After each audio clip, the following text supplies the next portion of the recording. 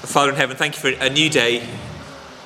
Thank you for grace that is new every morning. Thank you that your love and your mercy goes ahead of us, not behind us, and that everything we have comes from your mighty right hand. And we pray now as we gather again that you would feed our hearts and our minds. Teach us, we pray, to be faithful disciples of Christ. Pour your Spirit on us to that end, we pray. In his name, amen. Okay, well, welcome to the penultimate session on our Adam and Eve in Exile Sunday School, this series thinking about what it means to be men and women. And these last 2 weeks, and this week and next week, we're just going to come back one last time to think kind of big picture about men this week and then women next week. The danger is, if you've sort of missed various steps along the way, that some of this stuff might therefore come as sort of out of context. This really is the kind of, if you like, the capstone, the sort of summing up of where we've been before. So I'm not going to have time to kind of justify absolutely everything along the way, because that's kind of what we've been doing over the last few weeks. Let me just do a brief summary to try and sort of make sure we're roughly on the same page. We've seen very obviously men and women are made in the image of God.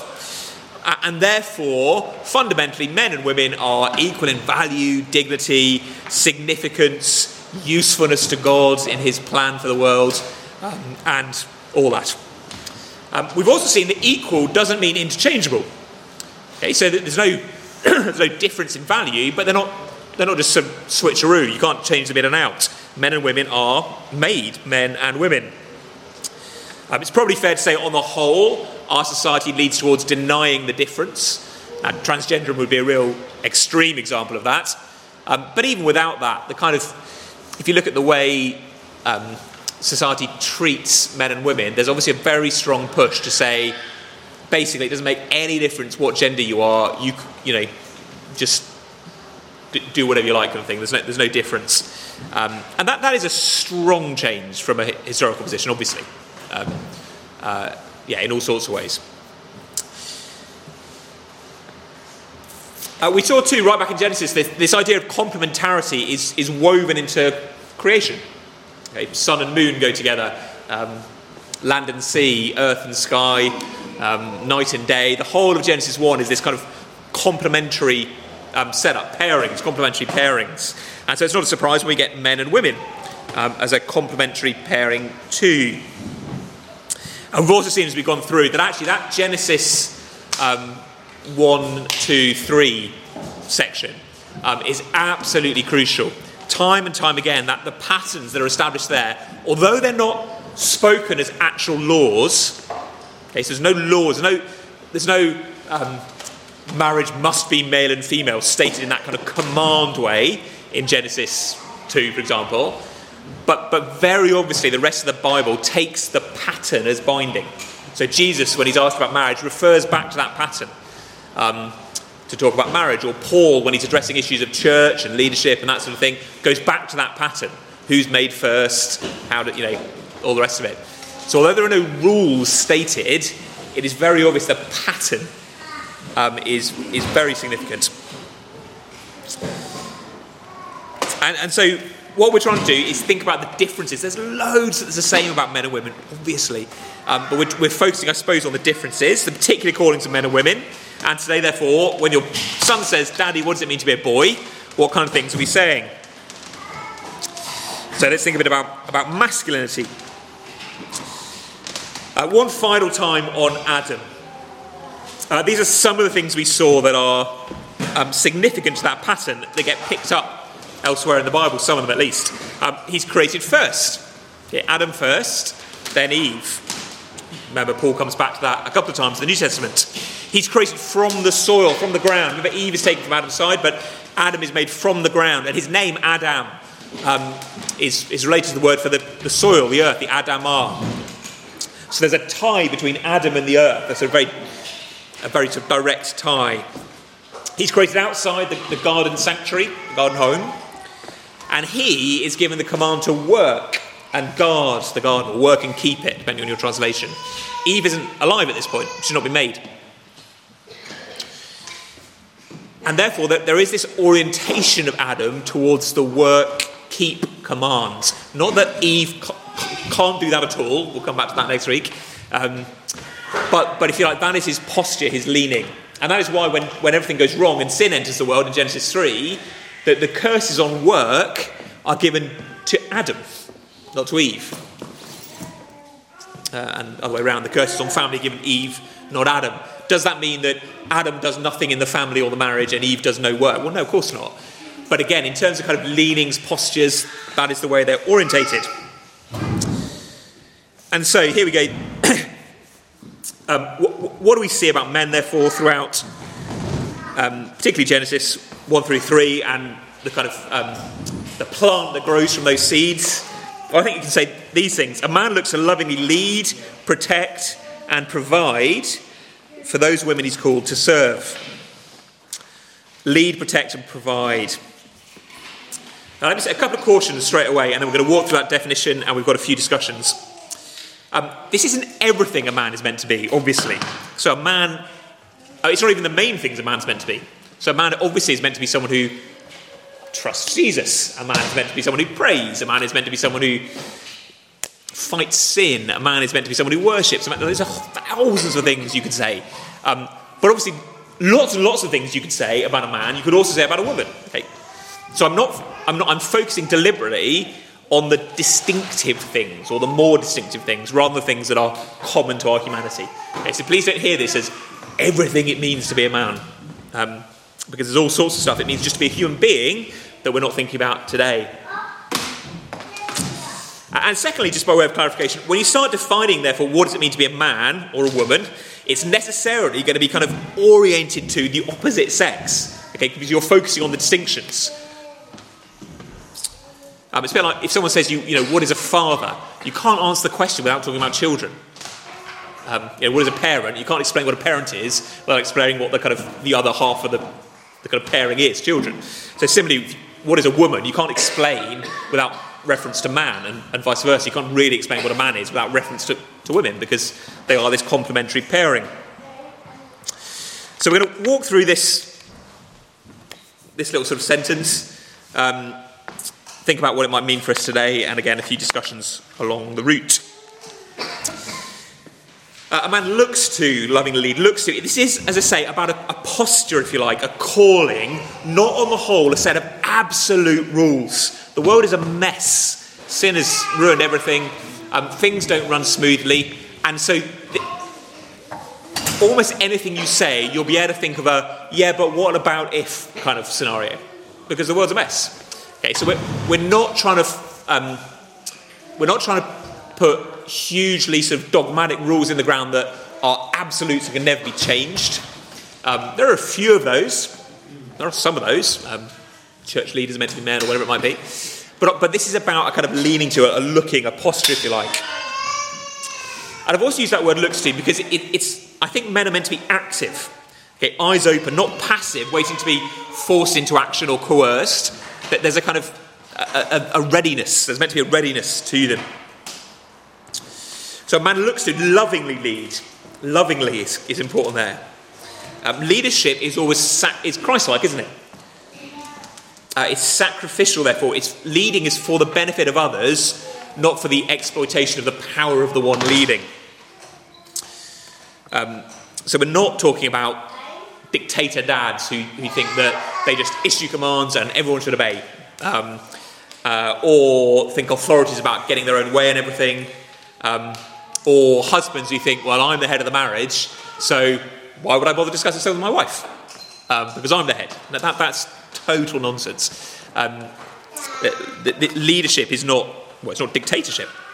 You'd be a foolish husband if you try to run your marriage, whatever that might mean, without talking with your wife. So it's a loving leadership that is about the other person, whoever it is you might be leading. What about that word lead? Adam was clearly the leader of the marriage. He was leader of the church at the time, very small church, leader of all humanity, in fact. And at the time, all those things were the same thing. So Eve was the sum total of the church. Eve was his wife. Eve was the entire rest of humanity. But from that that pattern. We've seen church leaders are therefore male, although obviously not all men are church leaders. And that is because the church is the household of God, as Paul describes it in 1 Timothy. So if households are led by fathers, you'd expect the big household to be led by fathers too. Okay, it'd be very strange if in the world of grace, the kingdom of grace, nature went out the door. Okay, the way God had created us just went out the door. No, God has created men to lead families, and so when the families all join together into a big meta family, well, the same pattern stays. So, church leaders are therefore male. Husbands are meant to lead marriages, we've just said, not a dictatorship, but it is initiative taking. If you're a husband, who is taking the lead in making sure you're on time for church, making sure you're praying together, making sure you've got an eye on kind of how you might serve together as a family? The husband is meant to be positively taking the lead there. And one of the things you see very commonly in churches actually is that the kind of like the man focuses on his job. You know, I'm working, I'm off to the office or the building site, whatever it may be, and I'm going to leave the spiritual stuff to my wife. You know, she can do that. And that is an unhealthy pattern. Leading also, I think, means taking responsibility for decisions. This is in the context of marriage again, rather than either kind of keeping quiet and waiting for your wife to de facto decide, or manipulating her into deciding, well, tell me what you want, and then when she eventually does, and you go with that, and perhaps it doesn't work out, well, it's what you wanted, isn't it? You know, that kind of, that's just manipulative leadership. Rather, you take responsibility. Again, it doesn't mean the husband takes every decision in some sort of unilateral dictator format. Okay, obviously you're talking and you're trying to work out what's best. But ultimately, leadership is about taking responsibility. And it's the opposite of passivity. And I do think this if you think about sort of patterns, and that, you know, we're all in families and that the husband's meant to lead the family, all the rest of it, there should be a sort of a front footness about, if you're a man, there should be a sort of front footness. You come to the prayer meeting and it's not a kind of shrinking back, oh, I'm just going to let other people, okay, I'm going to get on and pray. It's interesting, you know, 1 Timothy 2, I want men everywhere to lift up holy hands in prayer. You say, don't you want women to pray, Paul? He's like, of course he wants women to pray. He's not saying only men can pray. But it's interesting, you know, I want men everywhere to hold up holy hands in prayer. For some reason it seems like perhaps the men need the kicking to do it, I don't know. But get on and lead with it. And that leadership is taking responsibility back to the family sphere. Means taking responsibility for what goes on. So everything that happens in the family or the marriage is the husband's responsibility. Now, it's not all his fault. Okay? It's not saying that your children can't sin, wives can't sin, but it is your responsibility if you're the husband, because you're meant to be caring for that household. Think about Job praying every morning.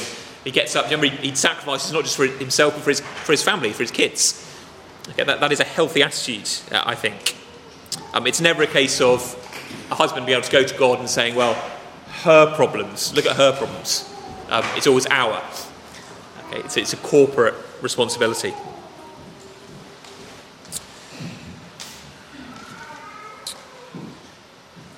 Couple of caveats, because it's just so easy to get misheard on this. This is, I hope it's obvious, this is not saying that all women must do what all men say in all situations. I remember someone, different church, telling me that, or talking, you know, asking and talking over coffee, and he was saying, basically they had a situation where we got a woman consultant, she was a surgeon, and then junior doctor men, and kind of how that works, the damage.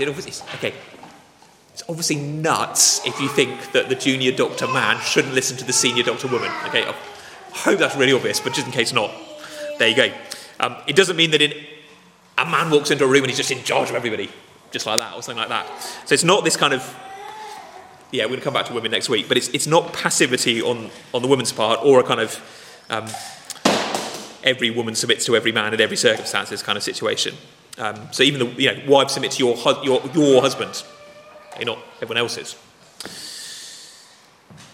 And likewise, it isn't that a wife can't initiate anything or has to be totally passive. But just that a thoughtful husband should mean, for example, it's not the wife who has to bring up the kind of elephant in the room. If something difficult in the marriage or the family, the husband shouldn't be sort of sitting back, waiting for the wife to finally have to raise it, bring it up. But there is this creational lead-helper dynamic. And Adam was made and then Eve was made to help. And therefore, I think you can't just contain that dynamic just to marriage. It can't spring into existence out of nowhere. So, if you're raising boys, they are not the head of any family. But if they are not trained how to kind of, in this posture, this leaning of leading and we'll see protecting, providing, before they get married, then it's going to be very hard for them just to, bang, out of nowhere, jump into it. These are just, the problem with giving examples is, you can pick them apart, but if you've got a bunch of unmarried singles, 10 of them wandering around, I keep going about this example throughout, and they're sort of no one's kind of deciding what's going on, and then I think there's just a bit of posture. One of the blokes should be like, well, okay, why don't we go to Nando's? Or now if someone goes, nah, that isn't a very good idea. It's not like, just a minute, I'm a man and I said Nando's. No, but it's just that kind of leading posture. You see what I mean? Keep coming back to that word posture. So, leading. We're going to come back to protecting and providing as two other things. But, round your tables, what would you say to a man or a husband who said, look, I'm just not the leader type? And if you get through that very quickly, then have a little think about guarding. What should a husband be guarding or protecting his wife and family from? We'll do questions at the end. Okay, just 4 minutes round tables or so. Okay, let's come back together there.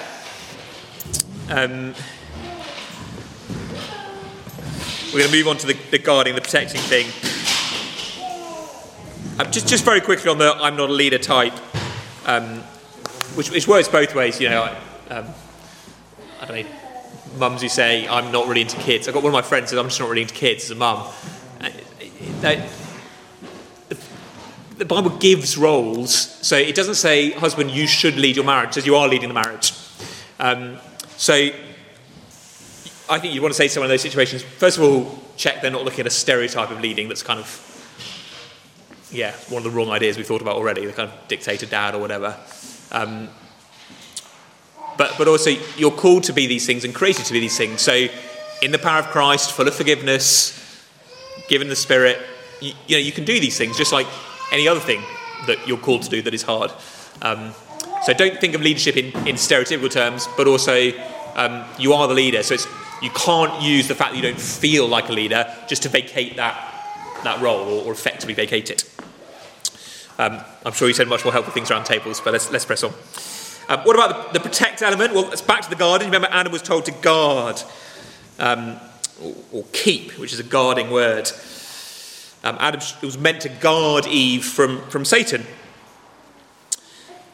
And likewise, there is meant to be a spiritual care given to husbands and elders in churches to protect against sin, the world, the devil. Okay, that's part of what fathers are meant to be doing. So there's, if you like, a spiritual protection, guarding that's going on. Our spiritual walk, how are we going, and what sins are creeping into the family, and all the rest of it. And of course, there's a physical protecting too, protecting, guarding from the other enemy, which is death.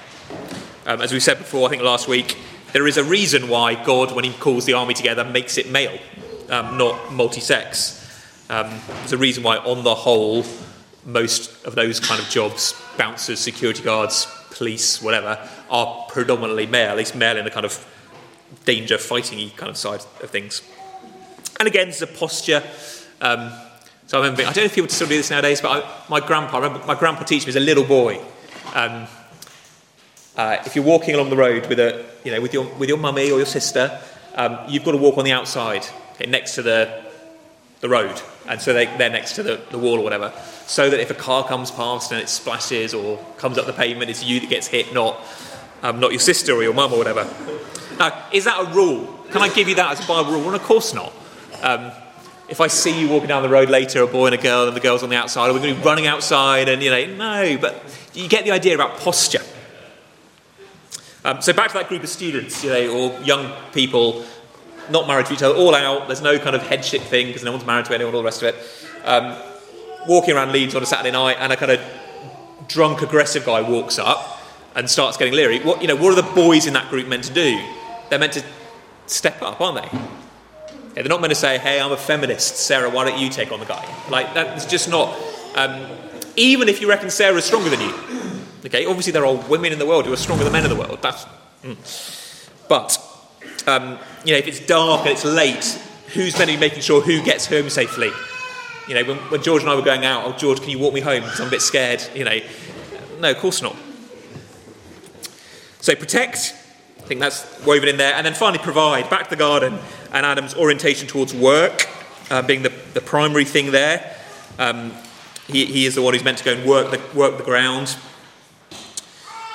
You get it a bit later, so in some of the laws of the Old Testament, you get kind of laws. So the Exodus 21 one is one where it's an odd situation where a man's married and then he's marrying a second wife, and part of what is told to them is, look, you must, if you're taking on another wife, then you must still provide food, shelter, I can't remember what the third thing is, clothing, for your first wife. Okay, so it's just implicitly implied that, that is your responsibility as a husband. So you can't get out of your responsibilities. So provision seems to be there. Therefore, all things being equal, I do think the father, the husband, whatever, has the responsibility of making sure that the family is provided for. Shelter, food, all the rest of it.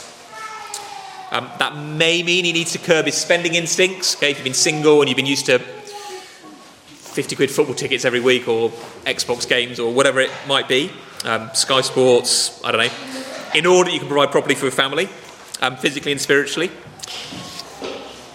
But that, again, it's not, we'll come back to it, it's not that a woman can't have a job, obviously, but that the burden is meant to be on the husband to provide. And he can't meet that provision by saying, well, you're so much better at this than me, why don't, I'm going to stay home and chill, why don't you go out and bring me my money. And also, therefore, I think a sort of a godly man will take the lead and be proactive in having an eye to the needs of the church when it comes to provision. What does the Lord need in this congregation that I am called to be a part of? Okay, I might not be an elder or a deacon or a community group leader or whatever, but my eyes are out there. What can I do to provide for this church, to provide for the Lord's needs here? And that's kind of where I want to end in some ways. The man's eyes should be towards both his bride and Christ's physical wife and the church. And what the church needs in general, not talking about Christ Central, but in general, is men who will lead and protect and provide for the church. Very often you find it's the women who are carrying the work of the church on their shoulders, bearing a heavier load. I remember a few years ago looking up the number of the percentage of male-female split in the those going into kind of translating the Bible into new languages, so basically penetrating into new cultures, and it is disproportionately female, single women going rather than single men. And again, the message there isn't women stop it, it's men, what are you doing? Why is it all the single women going, not the men? Why is the disproportion?